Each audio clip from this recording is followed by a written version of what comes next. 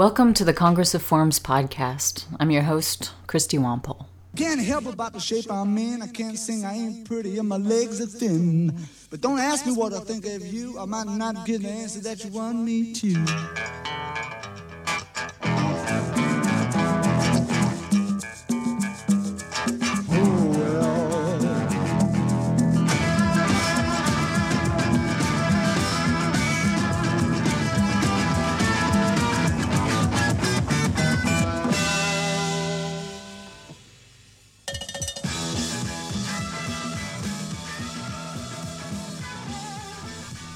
Since this is the inaugural episode, there are a few necessary formalities, a few requisite explanations that should be handled right away.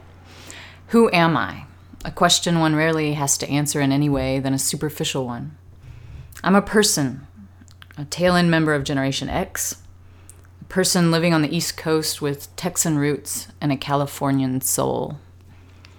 I'm an assistant professor of French literature at Princeton University, but do a lot of thinking far outside my field of training. Ideally, anyone involved in the humanities uses their own field as a mere starting point for getting at the biggest questions.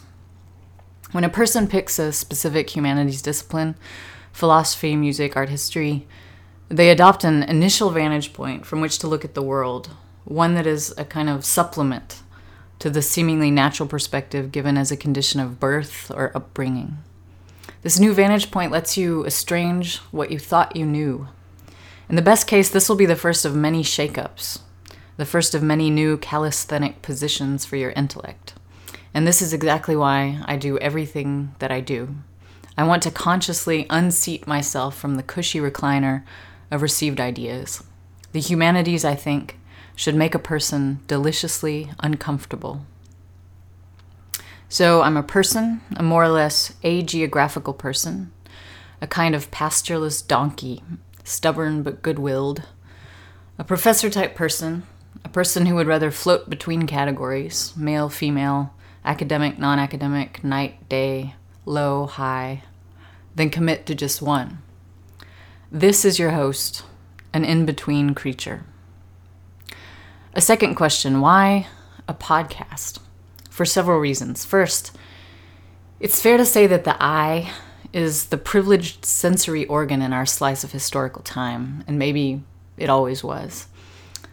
And I don't mean to be a contrarian, but I believe the eye is too pampered in our day, too pandered to, too well-fed. It's easy to forget that there are other sensory organs that could use some care. In recent years, I've become more and more disenchanted with vision and its tendency toward delusion. The eye is easily fooled. It happens to each of us dozens of times a day. The eye, it seems, is wired directly to our organs of desire, our organs of action or consumption. It's generally the eye that triggers the impulse to click, to want, to reach. But the ear has somehow a more tempered character.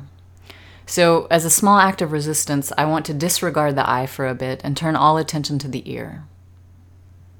The ear is such an incredible instrument for detecting atmosphere. In this podcast, I want to convey information to you, but more importantly, information couched in an atmosphere, that beautiful and mysterious phenomenon that language can't fully describe.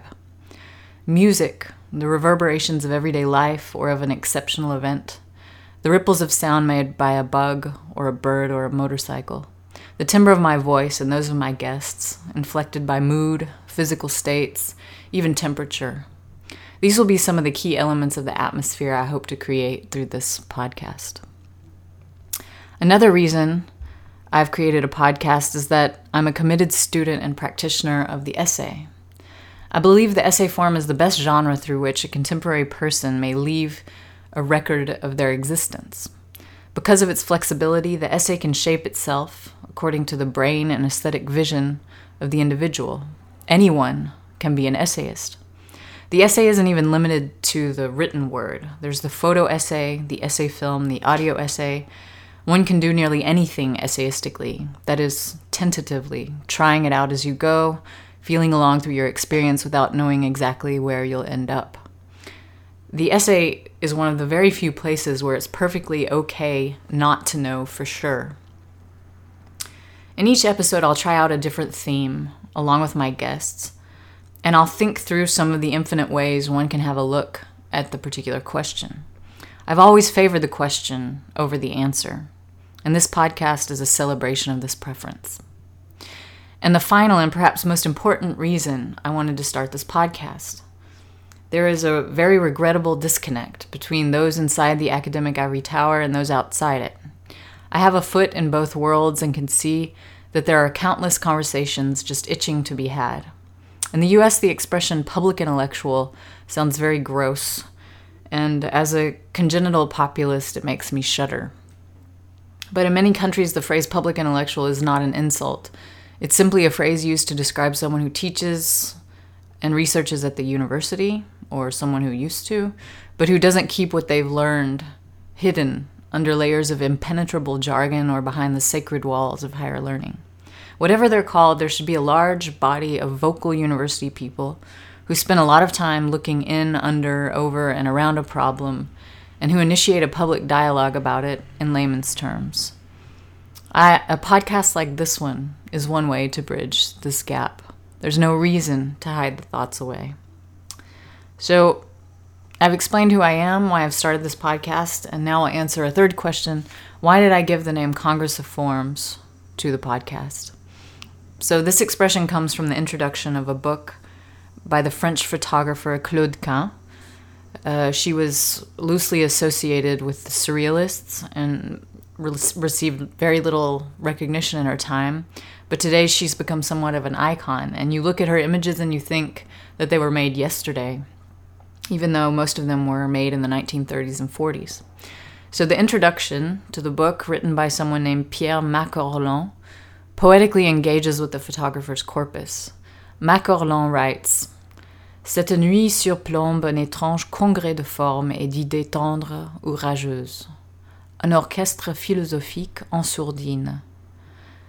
This night overlooks a strange congress of forms and ideas, tender or furious, a muted philosophical orchestra. I was completely enchanted by this expression, Congress of Forms.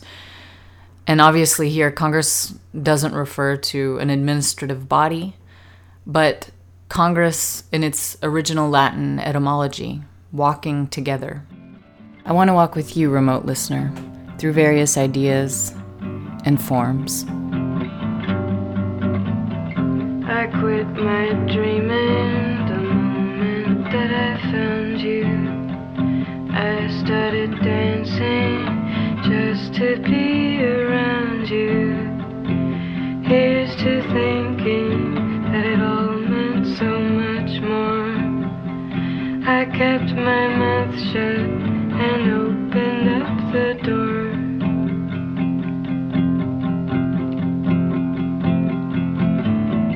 I wanted nothing but for this to be the end, for this to never be a tight and empty hand.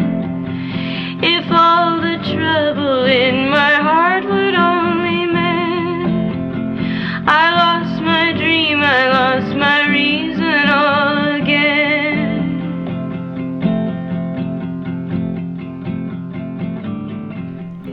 The theme of the first episode is vocation.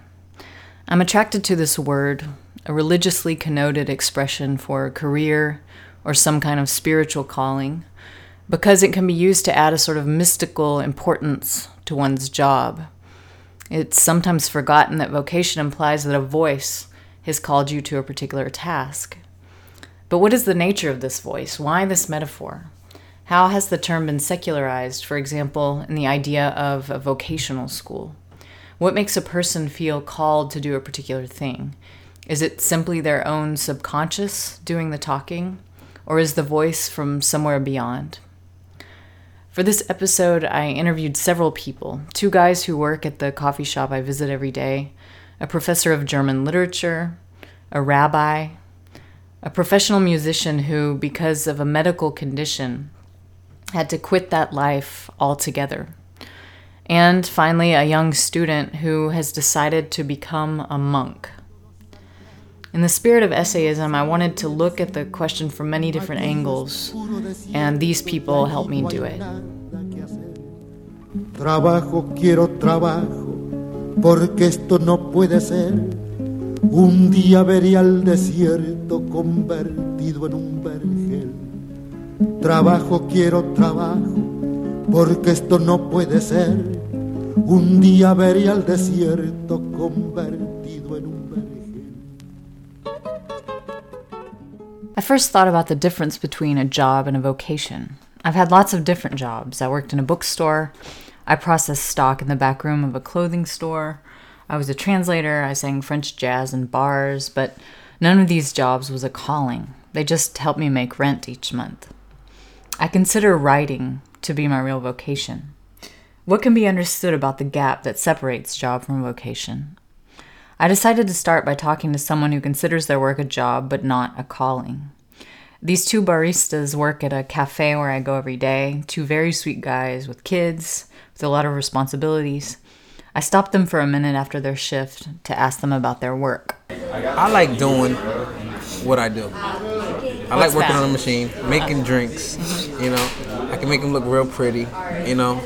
I like to see my customers happy, you know. When they see me and they get that smile on their face like, hey, you know what I want. You have it ready for me. Yeah. I mean, it makes you feel good. Yeah. Like, you know what I'm saying? I'm just happy to make people happy. Yeah. You know? Like I said, when you come up, I know you already. You know, seen you a while. Yeah, Get the drink, exactly. and it's like that with everyone. Like, for me working here for so many years, when they come up, I automatically know what they want. I get them ready, because for the most part, I know a lot of people are in rushes. They have to get to what they have to get. So when they come up and they have the stuff and I can get them out quick, it's like, hope you're the best. Okay, see you later. You know, a lot of good people here. You know, a lot of good people here. I just don't mind working here. You know, I love it. You know, it's not one of them jobs where I get up in the morning like, oh, I gotta go to work today. You know, Yeah. I love coming to work. Yeah. You know, What about you, Mike? What's your favorite part of the job? I would have to say some of the same things he did. Yeah, you know, I like to make people be happy and put smiles on their face. You know, I like to be very friendly with people. Like he said, you know, you get to know people, and it's just like you see them in line. There are 6 people behind, and you got their drink ready, waiting for them, and they're just, oh wow, like you really remembered me. Like I know certain students by name, by first name, and I'll say hi to them. It's just rewarding to know that they appreciate you. It feels good to know that someone appreciates you, what you're doing for them. Yeah, exactly. It feels nice. this is what feeds your family. You know, this is what gets you up in the morning. This is what pays the car payments. This is what pays the insurance. This is what we have to do to make everything go by. So when I was a little kid, I've always wanted to be a lawyer. I wouldn't have been a great liar though. Okay. You know, like. Are you good at arguing? No. Not nowadays, no. It's something I really try not to do. I've been through a lot within the last year or so. You know, with my ex and everything, it just, by me living, being alive, I see like the small stuff, the arguments, it doesn't even matter. You had a serious motorcycle accident that kept you from working. Yes, kept me out a while. It made me look at life totally different because, you know, it's a close call. I mean, I got hurt pretty bad, and, you know, just having to learn to do things over again. Like, you know, certain things, you know, get my balance back and, you know, talking, you know, like all that stuff just made me think twice, like, dude, like, you're so lucky. Yeah.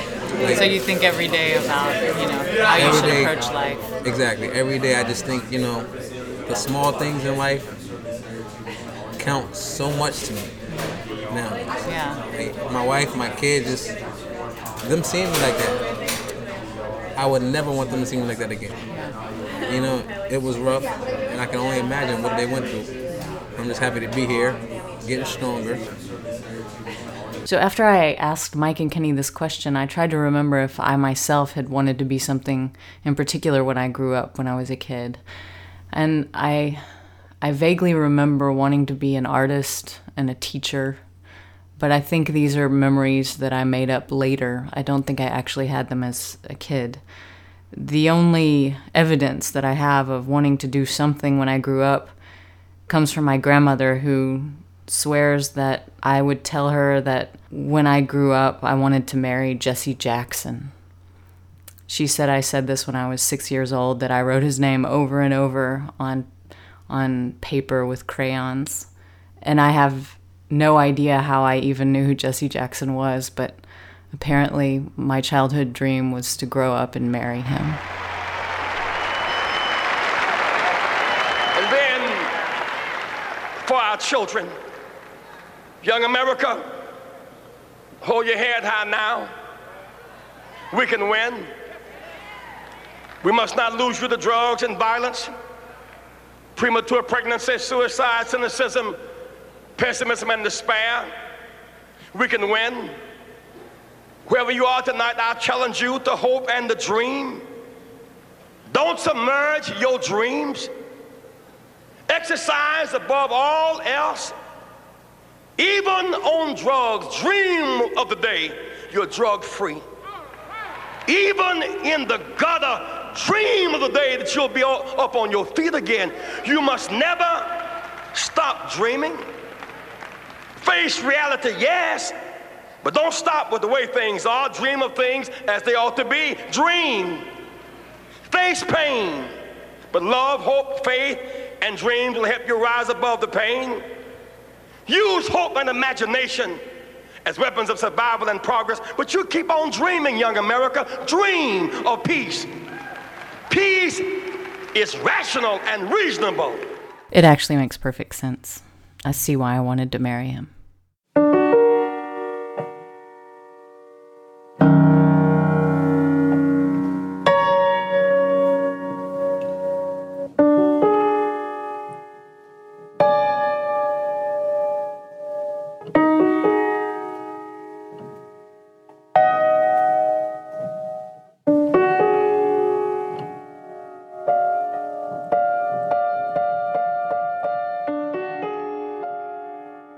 So clearly Mike and Kenny are very pragmatic about their jobs. For them, it's a means to an end. It's to pay the bills. It's to support the family. It doesn't correspond to their childhood dream of a particular profession. And they both mentioned other jobs that they would really enjoy doing in place of working in this cafe. And you probably heard a lot of noise in the background. That's because we were at their place of work, which is a university cafe at an Ivy League university, not the one where I teach, but a different one. And so there's something about this atmosphere that surrounded us as we spoke. It was a kind of buoyant, joyful atmosphere of people who are probably going to be okay in life, who might even have the chance to pursue their vocations or their callings, and who are fortunate enough to be living in a circumstance where this is much more within reach. But does vocation necessarily imply a career-related calling? What if your spiritual calling is bound to your profession? I was very curious about this, and so I wanted to talk to someone whose profession and whose spiritual life is very intertwined. So I went and I asked a rabbi. I was born in Seattle and had a religiously complicated childhood, I guess. My mother's Jewish, my father isn't, and kind of had a very tangential connection to Judaism until high school, where I connected with a rabbi and with a sort of Jewish education. And then in college, and I also came out in high school, so there was lots of overlapping things there. And then in college, I wound up running the Jewish group on my campus and becoming very close to a rabbi in the city where I was in school. And kind of by the summer after college, wound up on almost by happenstance, on this week-long family retreat with a bunch of rabbis, a bunch of families, a bunch of rabbis, and just really had a profound experience of, I could do that. I think I want to do that. And talked to all these rabbis who were there. And then started a process of talking to rabbinical schools and thinking about being a rabbi. I went to Israel for 6 months to learn Hebrew, which I didn't have any of before that. And then, so 3 years after my BA, I wound up starting rabbinical school. And so is this something that was consistent in your life from the time you were a child? I mean, when you were a child, did you have an idea of what you wanted to do, or? Growing up, I wanted to be a Shakespeare actress. I wanted, like, through probably the middle of college, that's what I wanted to do. Like, my sort of fantasy job, the thing that was most And I love the language and the performance. And even my last year of rabbinical school, as seniors, one of our capstone things was to write a faith statement or spiritual autobiography. And I started to talk in that autobiography about kind of prayer and poetry and metaphor. And someone in my class, as we were discussing my piece, said to me, Megan, what's the difference between a Shakespeare sonnet and a psalm?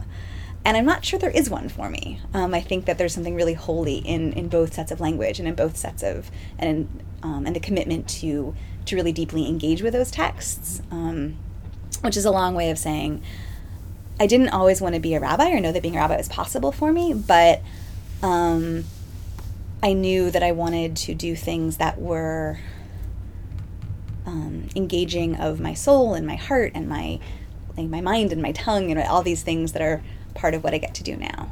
So I don't know that if I can say, I don't think I know that I had a call moment where I said, like a prophet, or like a lot of, Christian clergy I know talk about kind of the sense of calling and the sense of call that they have, or even kind of professionally in that world, like getting a new job is called, I'm taking a new call somewhere. That language is very operative in the sort of world of many Protestant Christians I know, and Christian clergy. And for me, that's not how Jews really talk about it, not how, in my experience, not really how rabbis talk about it. Like we're more conscious of, we have a job, and maybe we have an identity as a rabbi. Like it's an identity that we formed through school and through learning and through the process of becoming ordained. Like it's identity forming, but the specific work we do is like the job. One of the jokes is my sophomore year of high school, I took one of those, like, what job you should have quizzes in class, and I became minister, was the answer, which I thought was the funniest thing in the world at that point in time. Ah, that's right. Rabbi Megan reminded me of this test that I took in high school as well. It was called the ASVAB test, which stands for Armed Services Vocational Aptitude Battery. And mine, too, said that I should become a preacher. Strange world full of small coincidences.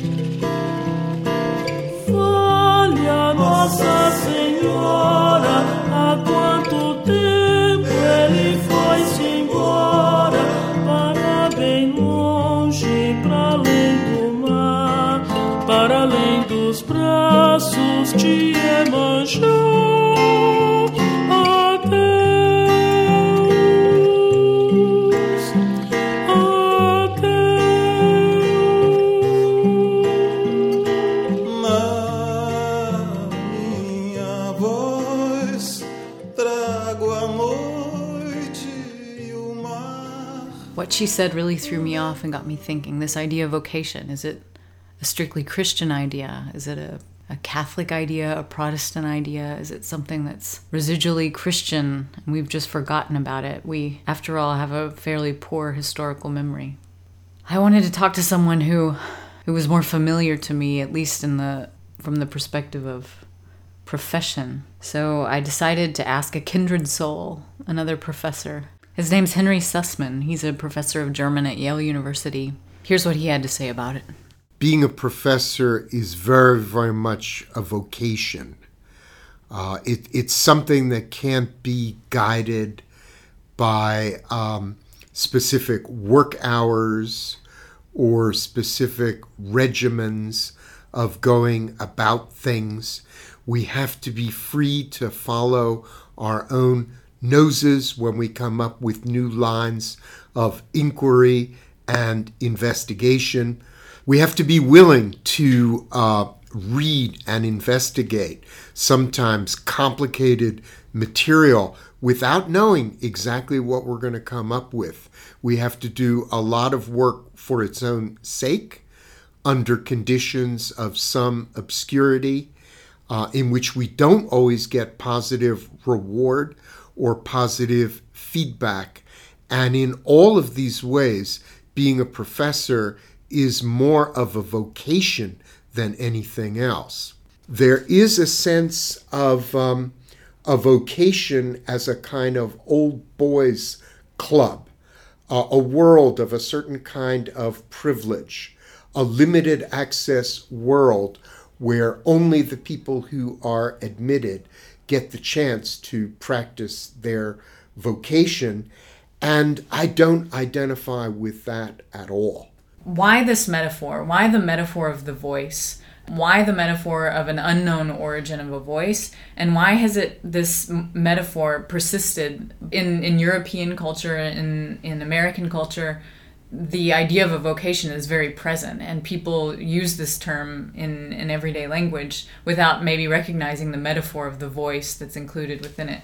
Why do you think we have this sort of innate attachment to the metaphor? It's a wonderful gesture on your part to make us all aware of that underlying metaphor to many of our job choices and profession choices. Of course, the deep origin of the vocation is, as so many things, Jew-Greek. On the Jewish side, it's very, very often the divine call to the prophet, the call that informed the prophet that he had a unique role to play in human society and in human destiny. On the Greek side, of course, the vocation is the voice of the oracle. But the way that I would think about it, when someone finds their vocation, what it really is the voice of the other that has been received by the individual. But what determines the choice is that virtual affinity that the individual has with a certain kind of idiom, a certain kind of workplace, whether it's working in words or images, whether it's working in the laboratory or the library or in the classroom. So it's a very, very complicated thing. I think when a person decides that they want to be a scientific researcher and work in the laboratory, it's really a voice of themselves that they've heard in their interactions with the environment, but that the decision comes to the person with a kind of finality and authority that almost sounds like it's coming from what Lacan would call the big other. So would you say that this destiny is resistible? Can we resist the call? So what is the role of free will in the idea of vocation? It's a great privilege that we have to follow our vocation. As you're saying, and I think it's a wonderful framework for this interview, that the call of vocation is very, very powerful. But it appeals as much to people who don't have the freedom and the resources to pursue it as to those who do. So those who have had that opportunity, such as myself, are very, very fortunate individuals indeed. And we also need to think of all of those individuals who have found a voice calling them to their vocation, who haven't been able to follow it, whether it's been on the basis of economic considerations or political concerns, social limitations, family limitations. The voice of vocation calls out to many, and anyone who actually gets to pursue it has been in a privileged position indeed. Well, Henry, I thank you very much for your thoughts. And if this vocation as a professor or your vocation as a writer doesn't happen to work out, I think you're a natural at radio. So I think you have a backup vocation if you're looking for one. Well, you're so kind, and it's been such a pleasure to do this with you. Ich glaub, das funktioniert, Charlotte. Charlotte, ich glaub, das funktioniert. Wenn auch nicht alles Kasse macht, so war's doch immer schön gedacht.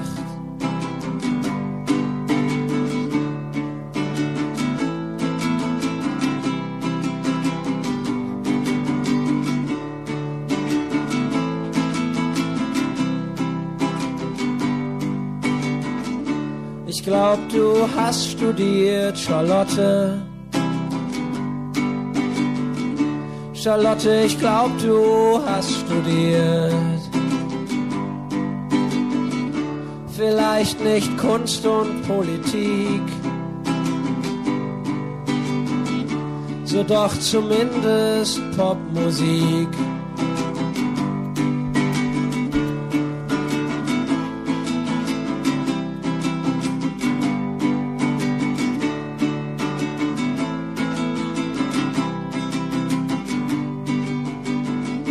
Du bist so reflektiert, Charlotte. Charlotte, du bist so reflektiert. Du bist, ich sag es geradeaus, die Nana Mouskouri des deutschen Haus. Oh, ich glaub, das funktioniert, Charlotte. Charlotte, ich glaub, das funktioniert. Oh, ich glaub, Charlotte, das funktioniert. Oh, ich glaub, das funktioniert, Charlotte.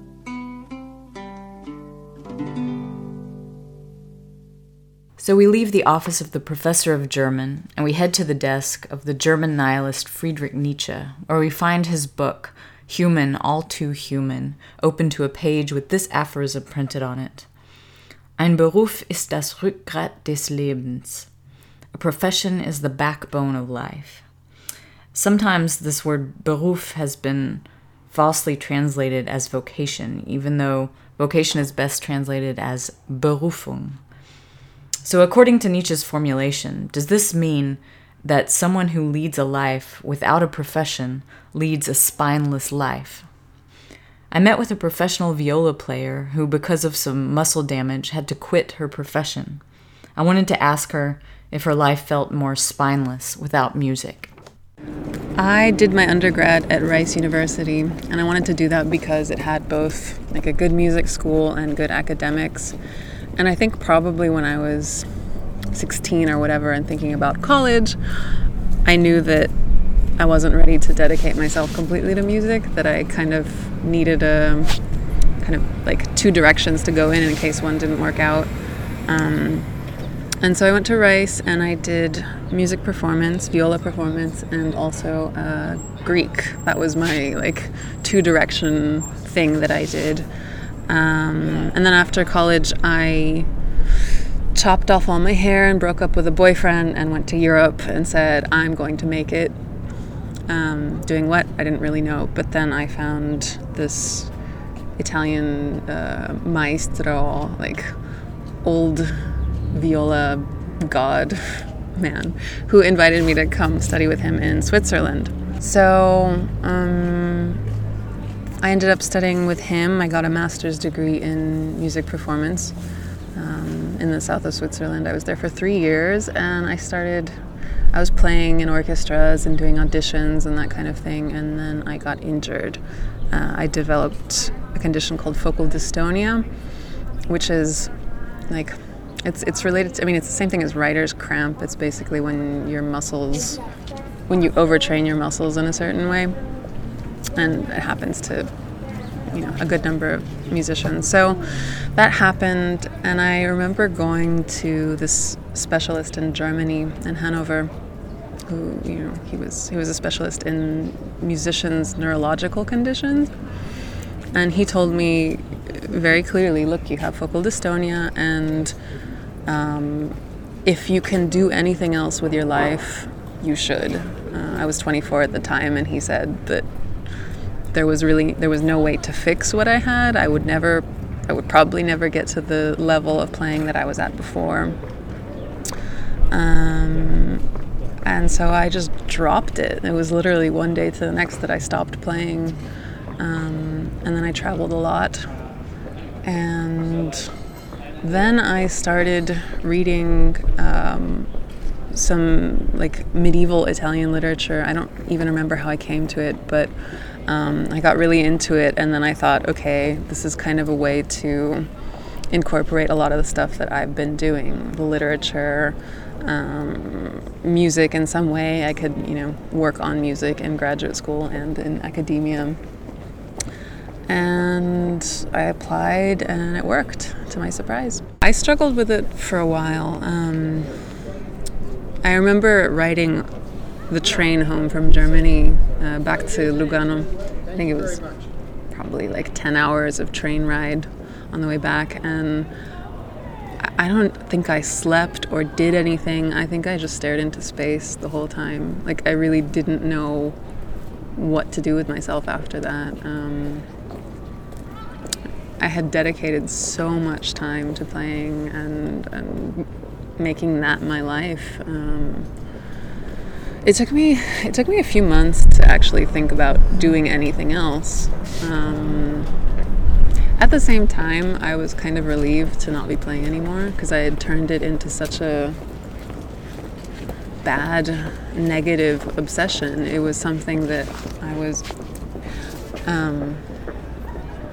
was really torturing myself with it. So it was time to move on. So you were playing so many hours a day and pushing yourself to such a high degree that it stopped being a joy and it became kind of a burden? Yeah, absolutely. A very heavy one. At that point in our conversation, we were ambushed by tourists in a helicopter.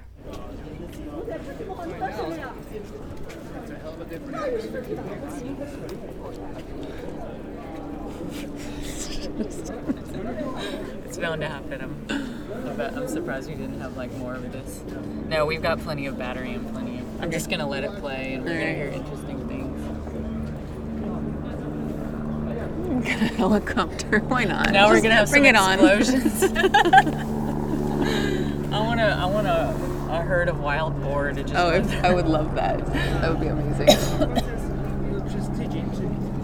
People use the concept of vocation almost always in a singular, so you never have more than one. Right. I mean, are there people that actually have multiple vocations?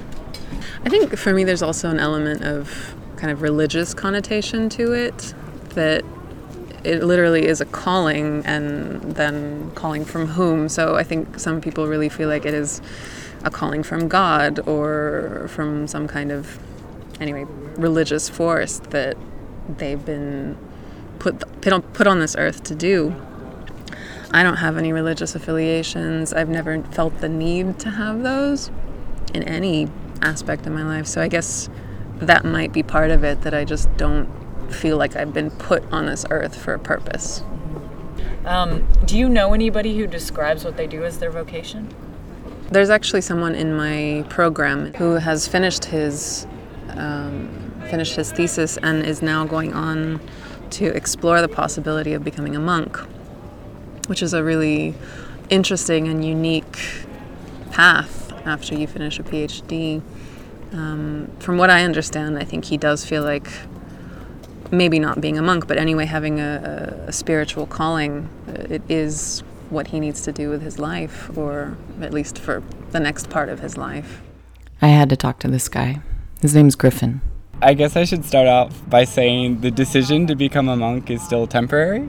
I guess I'm deciding to become more open to deciding in the sense that it's not yet finalized. Okay. And the process of becoming a monk or becoming a priest, it's a process that I guess in Catholic circles they call discernment. which has this metaphor, or is a metaphor for sort of watching the smoke go away, watching the sort of false reasons for moving forward fade, and letting the real ones stay, and then letting those guide you. So my decision at this point is to be open to continue discerning the vocation, to be so to take take time out of my life to go and live in a monastery and see if that's a potential way of life that I'd like to continue living. So at this point, it's still, I'm very certain that I want to enter religious life. I'd like to enter a religious order. I would like to pursue ordination as a priest. But the exact specifics of this are not yet nailed down. Okay. And were you raised in a religious household? My family, I was raised Catholic. My mom was Catholic. My dad was Episcopalian and converted. But we weren't all that religious, growing up. And my parents kind of still aren't. We would go to church, kind of. But the thing that was most meaningful was my parents participated in this kind of sort of fringe, kind of liberal progressive Catholic group in Philadelphia called the Margaret Roper Forum. And it was a group that met every week, sort of the kids would do Sunday school type stuff in a different way than the normal program, and then the adults would have talks on stuff like nonviolence, spirituality, social justice, this kind of stuff. So that was my upbringing, and then I went to Catholic school, high school, with the Augustinian friars, and I found that I liked the Augustinians. I didn't so much like Catholicism in high school. I thought it was really repressive and authoritarian and rule driven, and so I just kind of rejected it. I was as one does, I was this is stupid. You're telling me to do one thing, you're all doing another. The most pious people are the ones doing drugs in the bathroom and talking about, abusing their girlfriends and stuff. And I'm this is all bullshit.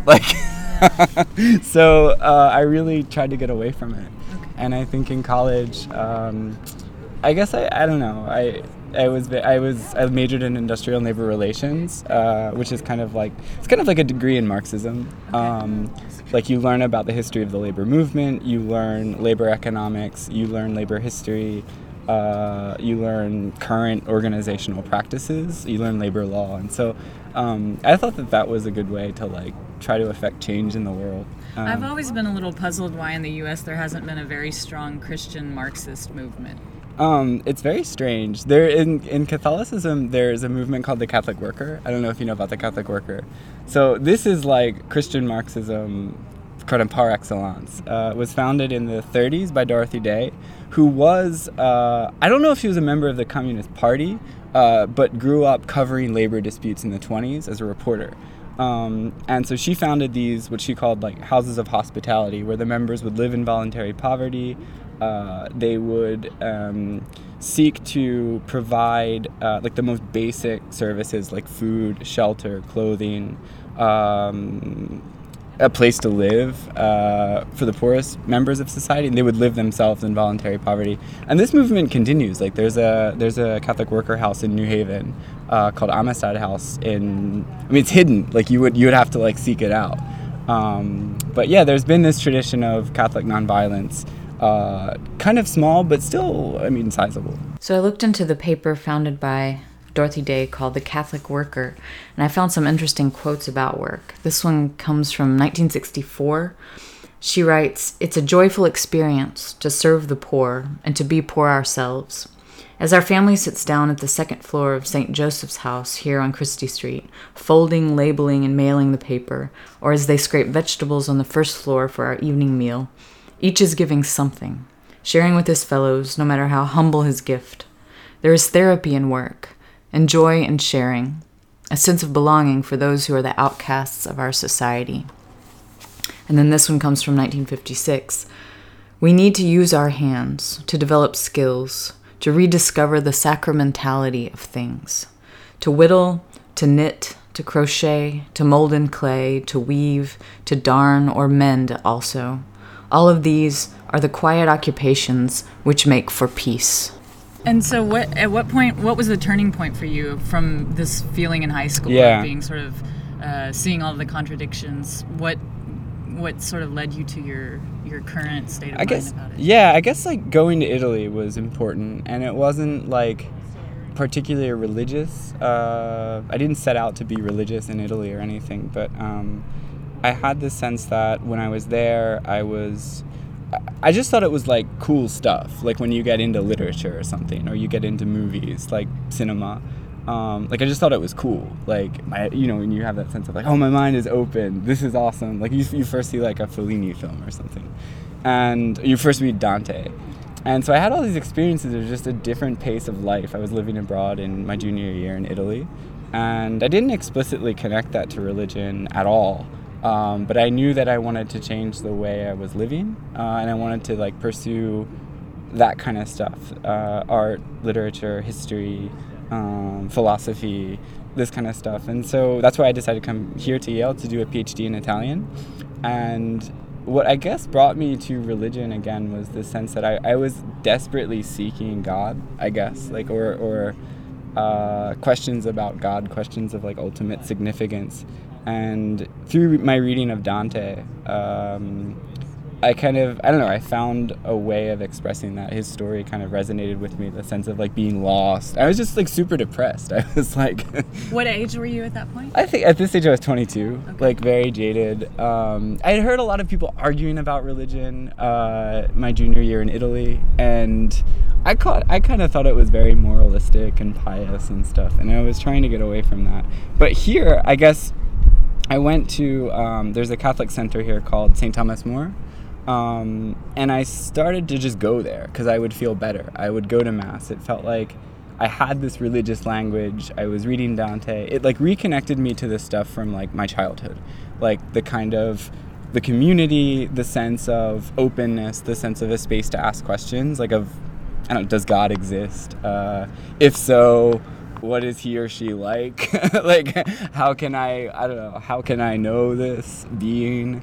So this place, St. Thomas More, I sort of got more comfortable with the idea of Catholicism and found, I like to say it was like a language that was within myself. Like if you grow up speaking Russian and all of a sudden you leave Russia, and then you come back and everybody's speaking Russian, you're like, oh, well, I don't agree with everything everybody's doing in Russia, but I still speak Russian.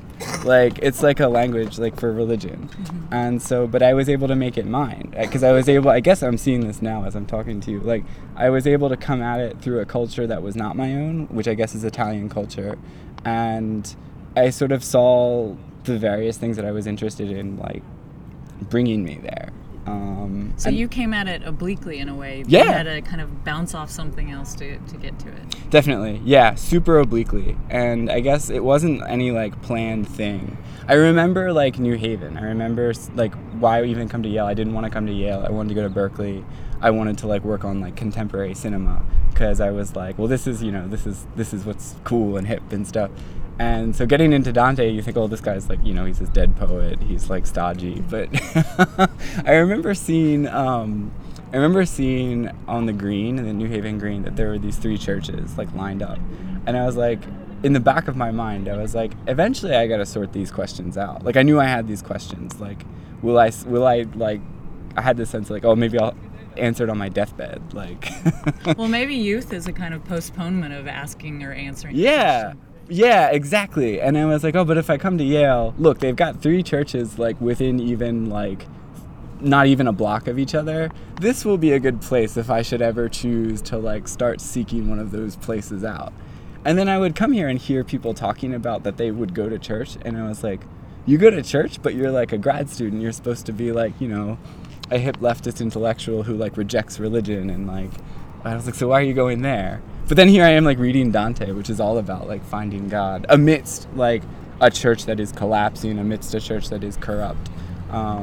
So I guess I was kind of looking at the same time as, it's obvious to me now that I was already looking for it. Okay. But obliquely and without being conscious of it.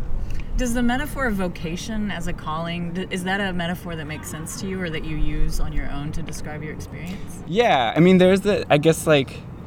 I think, especially in Catholic religious circles, vocation has kind of become this noun with a capital V, like vocation. Like, what is my vocation? And it starts meaning like life model or template. And if vocation means template, that is pre-established way of how I'm going to live my life, then it's complete nonsense. And you're just going to end up upset and miserable. You know, am I meant to be? What does God want of me? That stuff, I mean, there is that stuff in Catholicism. The priest does a certain thing. The single person does a certain thing. The married person has a vocation.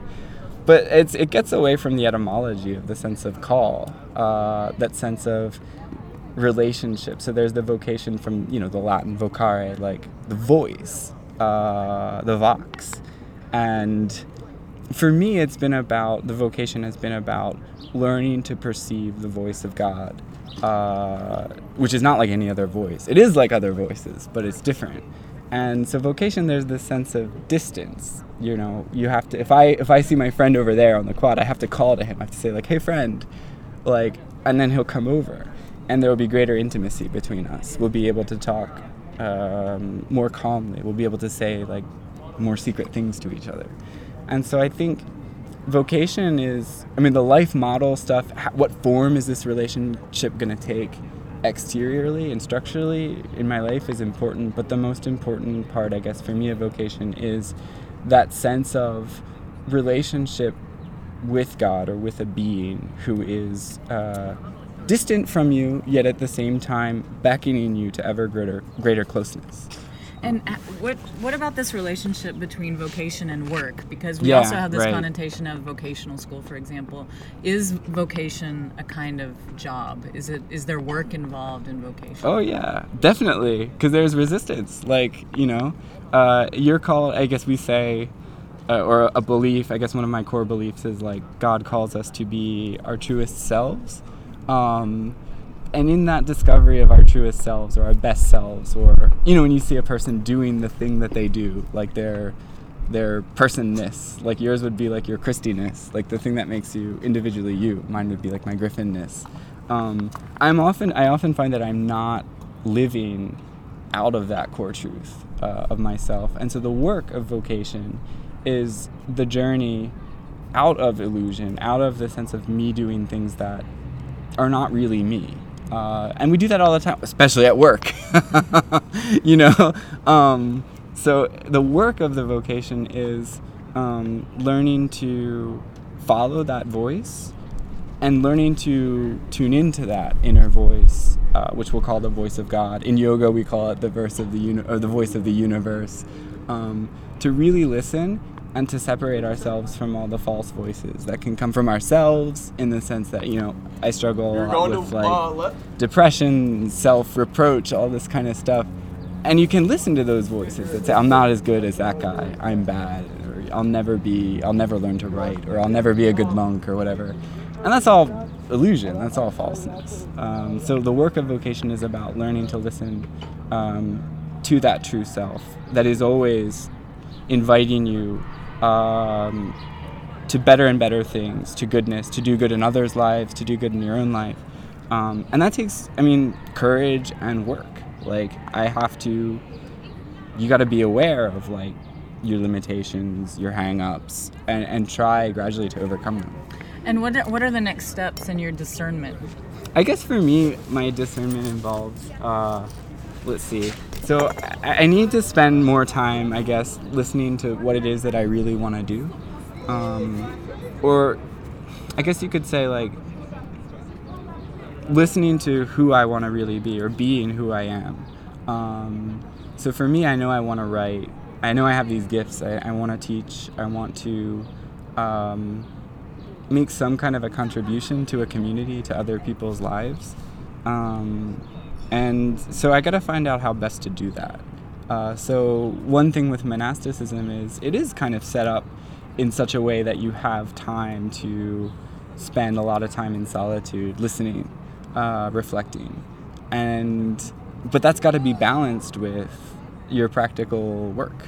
So there's this Benedictine motto, ora et labora, like work and pray. And the idea is that they're not different from each other, they're just different phases of the same process of living.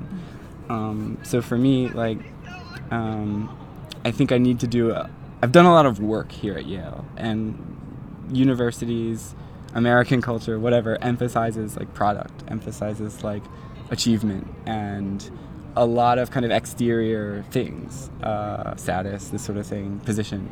I think what my next step is to do, and this is why I'm excited to go to the monastery, is to spend a little bit more time reflecting, okay, well, I've done all these things and that's great, but they don't really matter. Who am I really? I gotta ask that. I don't really know. Who is God and what is God asking? Not what is God asking me to do, but who is God? And by God, I mean like, this kind of all-loving, selfless, infinitely merciful being that, like appears to me or speaks to me somehow through other people in prayer. What is this being that I love and with whom I'm in love? Who are they asking me to be? What will the experience be like at the monastery? Do you know what a typical day will be there? What will be sort of your kind of duties there? Yeah, so I guess I don't really have any like official duties. I'll be living there for 3 months, so I'll live in a cell, it's like a little apartment, like a little house, and you have your garden, you have your little study, bedroom, a prayer room, and like an entryway, and that's it. There's the monks pray what's called the Liturgy of the Hours, and that's kind of ancient tradition of Christian prayer, sort of like in Islam, the tradition of praying to Mecca 5 times a day. It tries to answer the invitation of God to pray constantly, so to pray 5 times a day. So you've got, you wake up 6 a.m, you go into church and you listen to some readings, you do a bit of chanting, like a half hour. Then you've got 2 hours kind of in silence where you can meditate. Some people practice yoga, some read scripture. They do a practice what's called Lectio Divina, or divine reading. It's where you kind of try to read very slowly, in the way that we read poetry, the verses of different biblical books. Then there's, so you have another prayer called Lauds. That's like the beginning of the day. And then you've got your duties. You got breakfast, and then you've got like your whatever your job is. So there's the gift shop, where they sell things that they made with their hands, also agricultural products like wine, olive oil, like candy, and hygienic, like natural, hygienic, ecologically sustainable products. so you could be involved in one of those things. Then you've got Mass, which is the sort of typical, I guess the most important part of the Catholic liturgy. That's right before lunch. So then you've got lunch, and then in the afternoon, you've got either a couple more hours of work, whatever it is. So I one thing I'm going to be doing is working in the library, where this monastery has existed for 1,000 years, and so it's accumulated quite a lot of rare books. So I'll be learning more about that, like about manuscript studies. There are also courses and conferences that will be going on. So that I might want to take Greek. They've got a class in Greek. So I'll just be reading and reflecting. It's in a forest on a mountain. So you can go hiking. You can be with people. There are always people around, like not monks and non-monks. And that's one of the things I like most about the monastery is like, I view it as a space of encounter. So it's set within a national park. And it's a place where there are guests, there are monks, there are workers who work in the gift shops or the guest houses, and the boundaries are always kind of blurred, and it's not really clear who's who. Okay. And I like that. So it's this place of exchange. I mean, maybe monastic life is the coolest way to read the Bible, because you're kind of living it as if it were living poetry. At the end of the summer, I was walking down the street, and Griffin rode up on his skateboard. He'd just gotten back from the monastery and decided to make a further commitment.